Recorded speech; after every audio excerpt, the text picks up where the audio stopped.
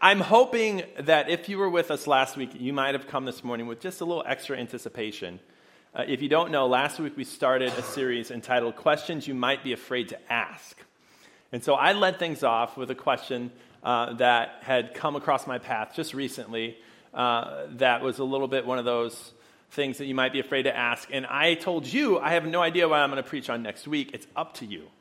I want you to give me your questions that you're afraid to ask, and then I'm going to do my best to choose a really good one each week for this series, and then give a talk on it. So that's what we did last week. And you'll notice in your bulletins, you've got these little pieces of paper that say questions that I'm kind of afraid to ask. And if you have one of those, particularly if it's about faith or the church, not me personally, although, hey, whatever, you can ask the question. It just probably won't make a whole sermon about me. But go ahead and write it down. Maybe something will be sparked in your mind as we talk today, as you hear this sermon.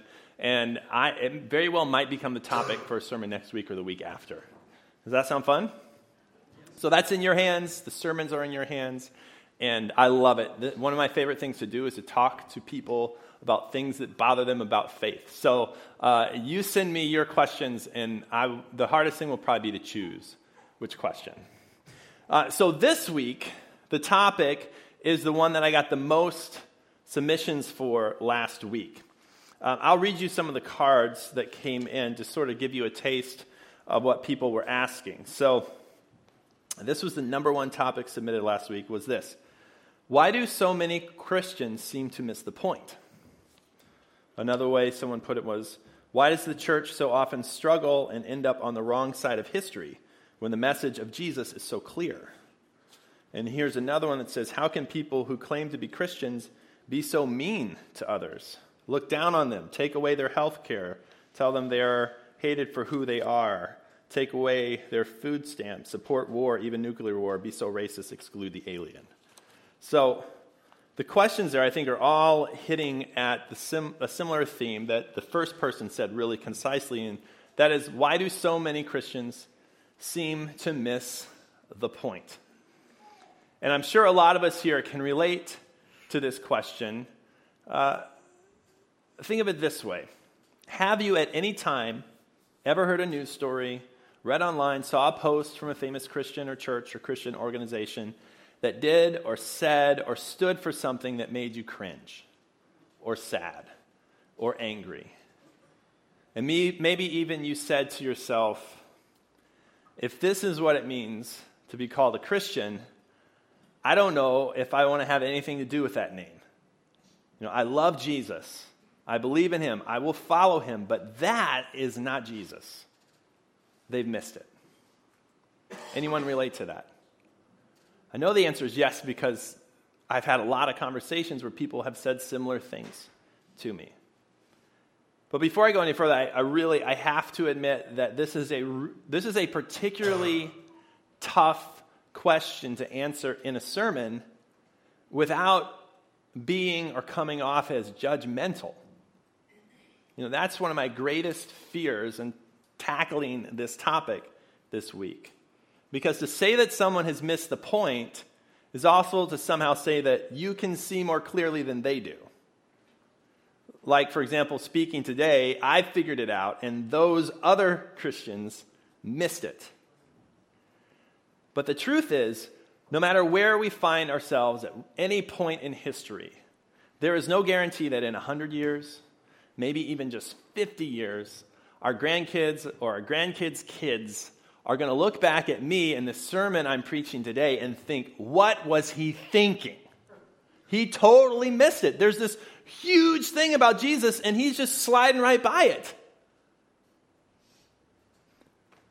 So I'm well aware that preaching a sermon about how other people miss it is not something I would ever choose, and is very difficult.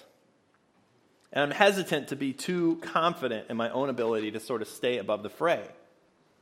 And so what I want to do is I want to ask for your forgiveness in advance, if I might. Some of the things that we've seen some Christians supporting or doing or not doing, some of them, they make me angry. I'm a human being. I have my own opinions, my own perspectives, and sometimes I just can't believe what I see. And I'm afraid, really afraid, honestly, that is going to come through in anything that I say today. Because I've had my own moments of shock and disbelief. I want to share one with you, and I could be completely wrong about this. Maybe someday I'll see it. But I had an experience similar to what many of you have had over the years. In 2014, when an organization that I really respect, that's done a lot of great work in the world, a Christian organization, the 10th largest charity in the United States, World Vision announced publicly that they would no longer discriminate in their hiring practices, and they said they would begin to hire people in same-sex marriages. And here's what really got me. Within 48 hours, in protest, at least 15,000, but probably more like 19,000 Christians dropped their sponsorship of children that they had established through World Vision. Now think about that for a minute. These sponsorships were set up to provide things like clean water, food, shelter, education, medicine to poor children who probably would not have access to any of those things without the sponsorship.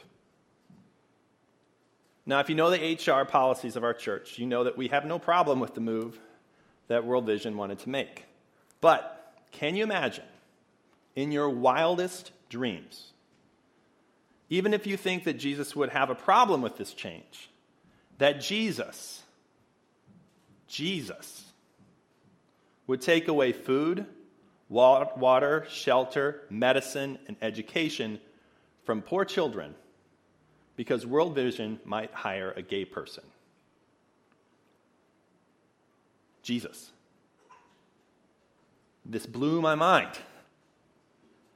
And it made me angry. And I thought to myself, if this is what it means to be a Christian, I don't want to be that. I don't want to be that.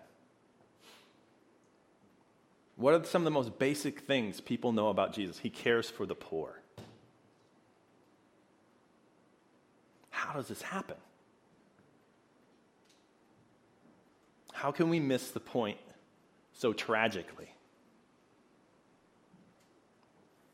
So I hope with the big, giant slice of humble pie, you can tell I feel things, right? I'm a human being. Things bother me. But I hope with a big piece of humble pie that we together can take a crack at this question. Because the scriptures actually have examples of people like this. And often people, maybe even like us, earnest people, confessing people, religious people who miss the mark in terrible ways. There's actually a group, religious people, churchgoers, serious Bible people who give money away, who pray, they're zealous for the teachings of scriptures, they're committed, they're convicted. Obedience to God is of primary importance to them. Folks who were waiting for the Messiah to come. Faithful people. And in the stories of the life of Jesus, they're the bad guys. Over and over and over. They're the ones who are always fighting with Jesus, speaking out against him. They get him arrested and put to death. They're the church people. And they completely miss the point. You may have heard of them. They're known as Pharisees. And at one point, Jesus tells them a story. And I feel like in this story, we can see some things that hopefully can help us hold on to some humility and avoid falling into some of the traps that we may rightly or wrongly be seeing all around us. Let's look at this. This is in Luke chapter 15, starting in verse 1. Now the tax collectors and sinners were all gathering around to hear Jesus. But the Pharisees and the teachers of the law muttered, "This man welcomes sinners and eats with them." Then Jesus told them this parable. Going on to verse 11. There was a man who had 2 sons. The younger one said to his father, "Father, give me my share of the estate." So he divided his property between them. And not long after that, the younger son got together all he had set off for a distant country, and there squandered his wealth in wild living. And after he'd spent everything, there was a severe famine in that whole country, and he began to be in need. So he went and hired himself out to a citizen of that country, who sent him to his fields to feed pigs. And he longed to fill his stomach with the pods that the pigs were eating, but no one gave him anything. When he came to his senses, he said, "How many of my father's hired servants have food to spare? And here I am, starving to death. I'll set out, go back to my father, and say to him, 'Father, I've sinned against heaven and against you. I'm no longer worthy to be called your son. Make me like one of your hired servants.' So he got up and went to his father. But while he was still a long way off, his father saw him, was filled with compassion for him. He ran to his son, threw his arms around him, and kissed him. And the son said to him, 'Father, I've sinned against heaven and against you. I'm no longer worthy to be called your son.' But the father said to his servants, 'Quick, bring the best robe and put it on him. Put a ring on his finger and sandals on his feet. Bring the fattened calf and kill it. Let's have a feast and celebrate, for this son of mine was dead and is alive again. He was lost and is found.' So they began to celebrate. Meanwhile, the older son was in the field. And when he came near the house, he heard music and dancing. So he called one of the servants and asked him what was going on. 'Your brother has come home,' he replied, 'and your father has killed the fattened calf because he has him back safe and sound.' And the older brother became angry, refused to go in. So his father went out and pleaded with him. But he answered his father, 'Look, all these years I've been slaving for you and never disobeyed your orders. You never gave me even a young goat so I could celebrate with my friends. But when this son of yours, who squandered your property with prostitutes, comes home, you kill the fattened calf for him.' 'My son,' the father said, 'you're always with me, and everything I have is yours. But we had to celebrate and be glad because this brother of yours was dead and is alive again. He was lost and is found.'" Now, it's a great story. You probably, even if you didn't grow up in the church, you probably heard a version of this story before. And when you hear it, who do you think this story is for? Who should it inspire or challenge? And I think this story has been told again and again over the years. It actually has a nickname. It's now called the parable of the prodigal son. And prodigal means wild or lavish. So it's told and remembered often as the story of the wild younger son who runs off and lives this crazy life and then is welcomed home by a gracious father. And that's true. And that's beautiful, and that's part of the story, and we should never let go of that. Paintings have been brilliantly made to illustrate that image. It's beautiful. Let's hold on to it. But that's not the main point of the story. Well, how do I know that? Well, I know that because basic storytelling 101 is that you put the home run at the end of the story, not at the beginning or the middle. The whole story of the younger brother happens and wraps up before you get to the climax of the story. The climax is with the older brother. Did you notice that? It's meanwhile, it's like all set up for the story of the older brother. And if you have any doubt that this is actually primarily a story about the older brother, remember who Jesus is telling this story to. He's just finished talking to the sinners and tax collectors. He stepped away and turned his attention to the people who are criticizing him, the Pharisees. The story isn't told to a bunch of younger brothers, the wild livers. It's told to a surrounding crowd of older brothers who are following all the rules and doing all the right things. It's a beautiful story about the open arms of our Father in heaven. But the open arms are headed to two different kinds of people, or two people who are more alike than they realize. It's a story mainly to religious people, to challenge, encourage, inspire them. And I think what you see in this story, what we may not realize at the beginning, is that both brothers are guilty of the same mistakes, the same sin as each other. The older brother is guilty of the same sin as the younger brother. It just presents itself differently. What do I mean? Well, the younger brother wants to take control of his life. So he basically sort of wishes his father was dead so he could have his inheritance now, and he rejects him. He leaves. He runs away to run his own life, to find happiness on his own terms. The older brother does the same thing. Now, how could that be? Because he seems to make exactly the opposite decisions of his younger brother. And he does, but with the same end or goal in mind. He wants control of his own life too. He just tries to obtain it through rigorous obedience. You see, in his mind, if he follows the rules, his father will have to bless him. And he's using his obedience as a way to manipulate his father, to use his father, to make him bless him. And in a different way, he rejects the father. He doesn't want the father, he wants the father's stuff. And he's using obedience, following the rules, because he thinks if he does, his father will have to give him the stuff. He's taking control in a different way, on his own terms. So both brothers are trying to take control. But in the process, and this is key, they're both losing what they really need. And I think this is what people remember about this story. They lose connection to grace. Grace. Grace is powerful, life-changing, empowering. But we only experience it through some point of need.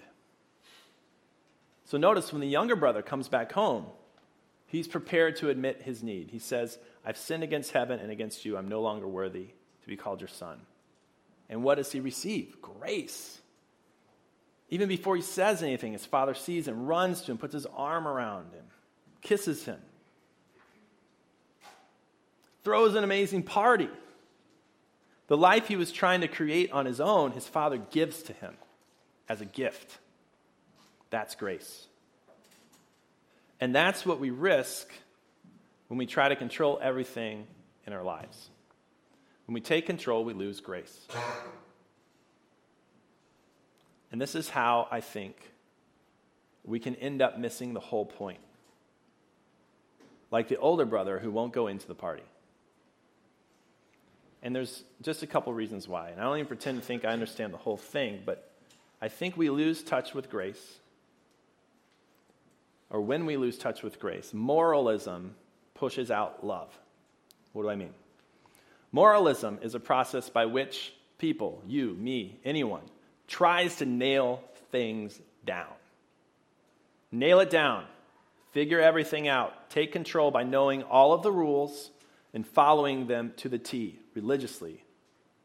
And from a moralistic point of view, you know the right answer to every question. And you can use those answers to be pure. And you can follow all the rules so well that you no longer need grace.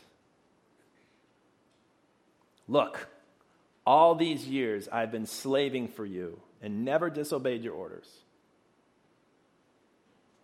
I've done everything right. I've mastered the system. I've checked all the boxes. Give me what I'm owed. That's not grace.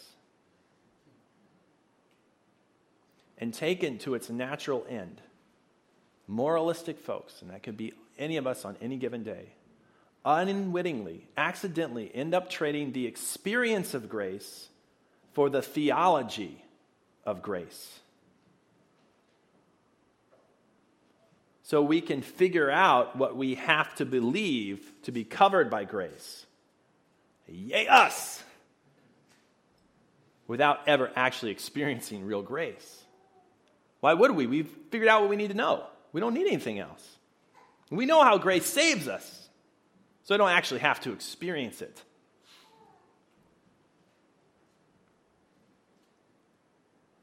We put ourselves in the center, in control.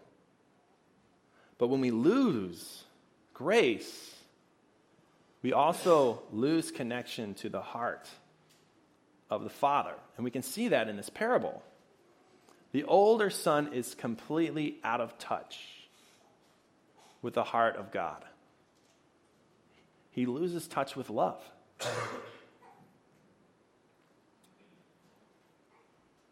When we lose grace, at least in some way, we lose the ability to love. Because being right becomes more important than being loving.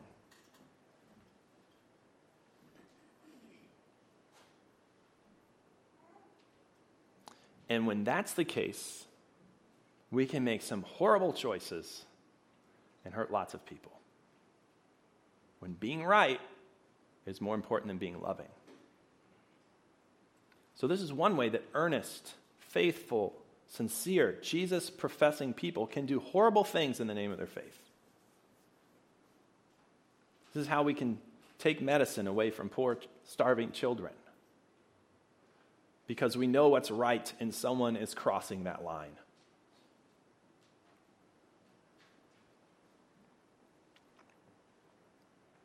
I think we can also see in this passage another way we can what happens when we lose touch with grace, and that is that the world becomes us and them. What do I mean? Well, if you look at how the older brother responds to his father. He says this: "But when this son of yours, who has squandered your property with prostitutes, comes home, ... Do you notice that? This son of yours, not my brother, this son of yours. And the father corrects him later. You know what he says? This brother of yours. Not my brother. See, grace is what connects us to each other. And when we experience grace, we're in touch with our own weakness, our own imperfection, our own humanity. And so we see ourselves in other people. We see the same flaws in us that we see in other people. It's so much harder to judge people, to make them different from us, to other them. Because they're our brothers and sisters. Your brother, your sister, not your son. That son of yours, even more distance. You see, moralism is about drawing a line that determines who is in and who is out. Who are the good people? Who are the bad people? And the older brother, in his mind, is the good people, and his brother is the bad. So he can't be his brother anymore. And when you start making that distinction, we start to make certain people other. We start to judge them and can't connect to them as brothers and sisters. Then we also don't have to treat them in the same way as people that we see as in. Suddenly it's okay to treat them differently, poorly, oppressively.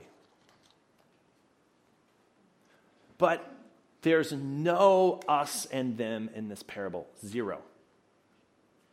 There's just one family. Some people are lost. Some people are being found. But they're all connected.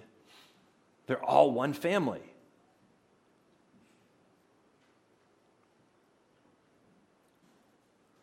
So,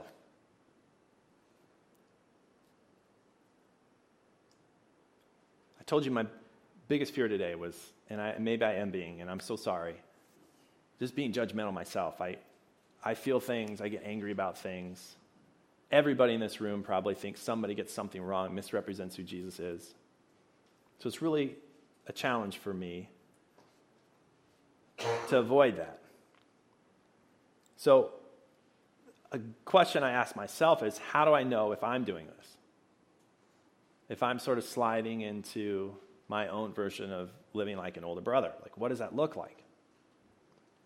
I think there's some things here that can be really helpful to us that the older brother does, that shows he's off track. So if we can notice these things in our own attitudes and our own perspectives, we have an opportunity to change, to correct, to pause, to take a step back. So let's just quickly look at a few of these. Signs that we may be missing the point. First one I noticed, here's this.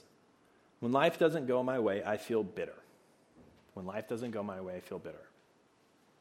It says the older brother became angry and refused to go in to the party.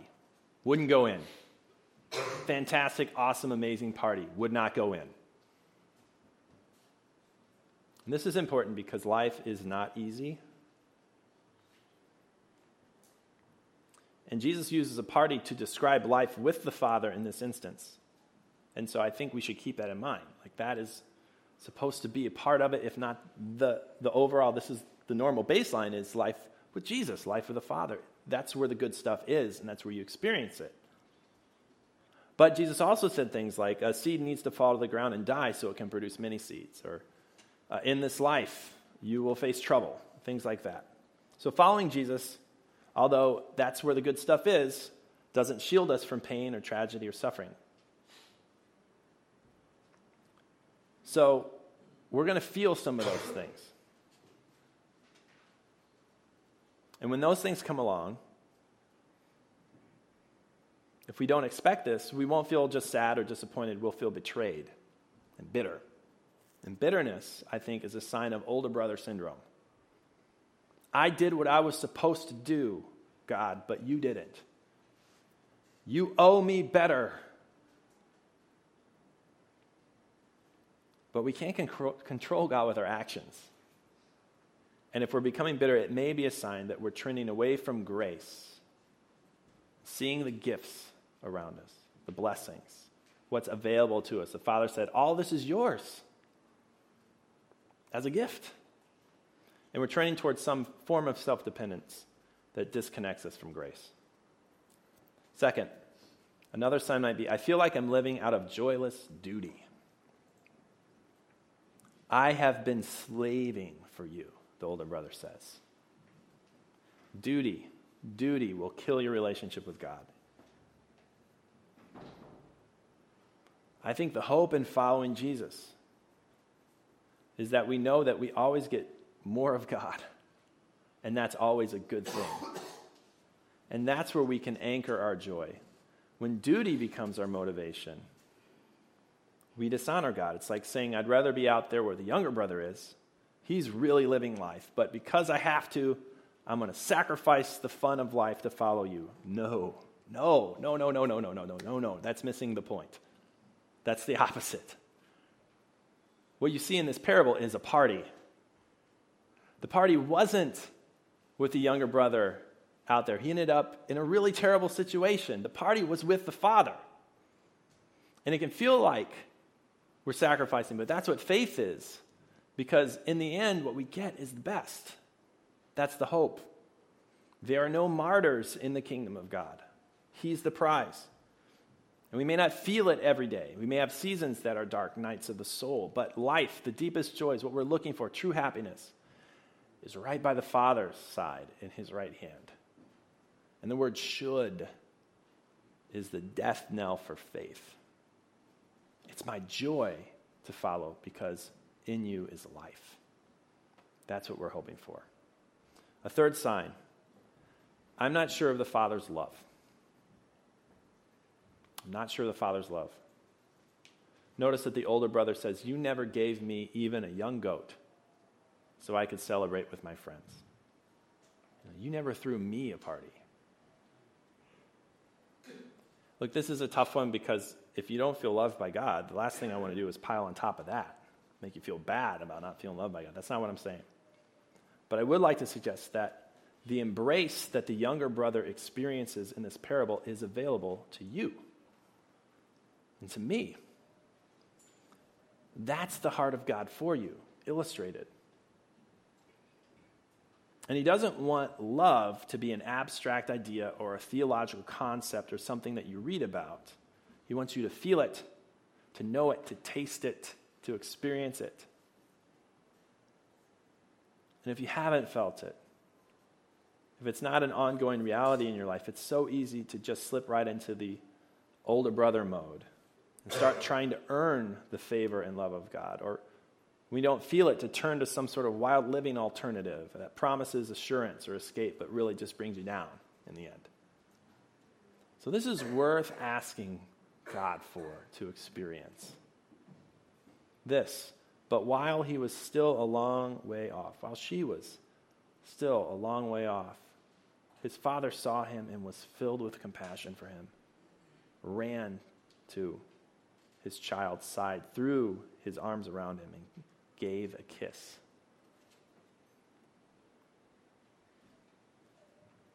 So if you're feeling any of those things, don't feel bad, but just say, hey, whoa, maybe something could shift in my life. And if you're feeling these things, let me just offer one suggestion on at least part of a way back from this. I'm calling the way back is this. This is counterintuitive. It's not easy to do, but I'll give it to you. Boast about your weaknesses. I'm like, how do I come back from this? I don't think there's one way. I mean, for some of you, like experiencing the love of God is just might come in a quiet place of reflection and meditating on Scripture, or in a worship setting where we're singing songs, or out in nature, or when you just see God somewhere. But this is one way that's described specifically in the Bible to connect to grace. If you notice in our story, the younger brother admits that he's messed up. That's a great start. God will respond to that. He'll run to that before you even get a chance to get it out of your mouth. But you can actually lean into this more actively. In 2 Corinthians chapter 12, one of the early great leaders of the church who planted all kinds of churches and wrote half the Christian scriptures, said this about himself in a conversation that he had with Jesus. But Jesus said to me, my grace is sufficient for you, for my power is made perfect in weakness. Therefore, Paul says, I will boast all the more gladly about my weaknesses so that Christ's power may rest on me. Seriously, tell people when you mess up. This isn't easy. I don't always do this very well. What relationships do you have in your life where you can do this? I'm not saying you have to go on Facebook. You can. Some people do. But what relationships do you have in your life that are close? You can do this. Just as a little tease, in September we're going to be starting to talk a lot about building the type of relationships in our lives that we need that can make a difference. This is part of it. Keeps us grounded, keeps us connected to where we need to grow, and more importantly, keeps us connected to grace. Let's pray.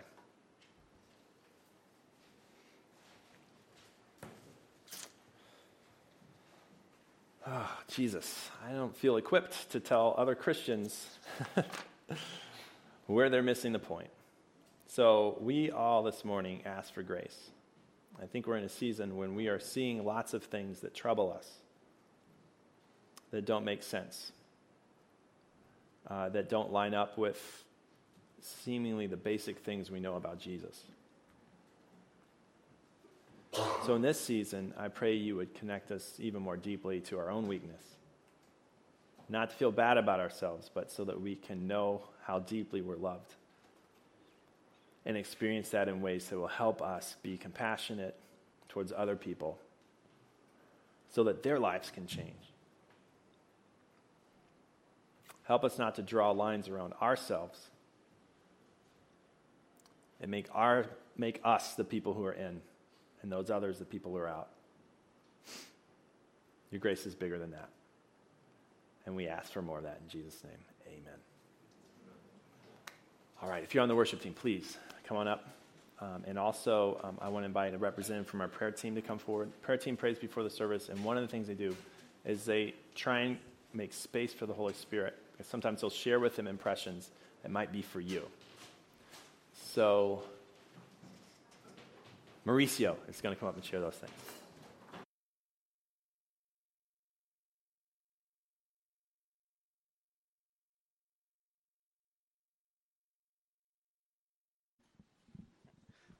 Good morning, everyone. So as Brad said, the prayer team meets before the service to pray, to hear God's word. Though lately, for me, kind of the opposite of waiting for God to speak to me, I've been really asking him what can be done about injustice? What can be done when you see something wrong? And how can you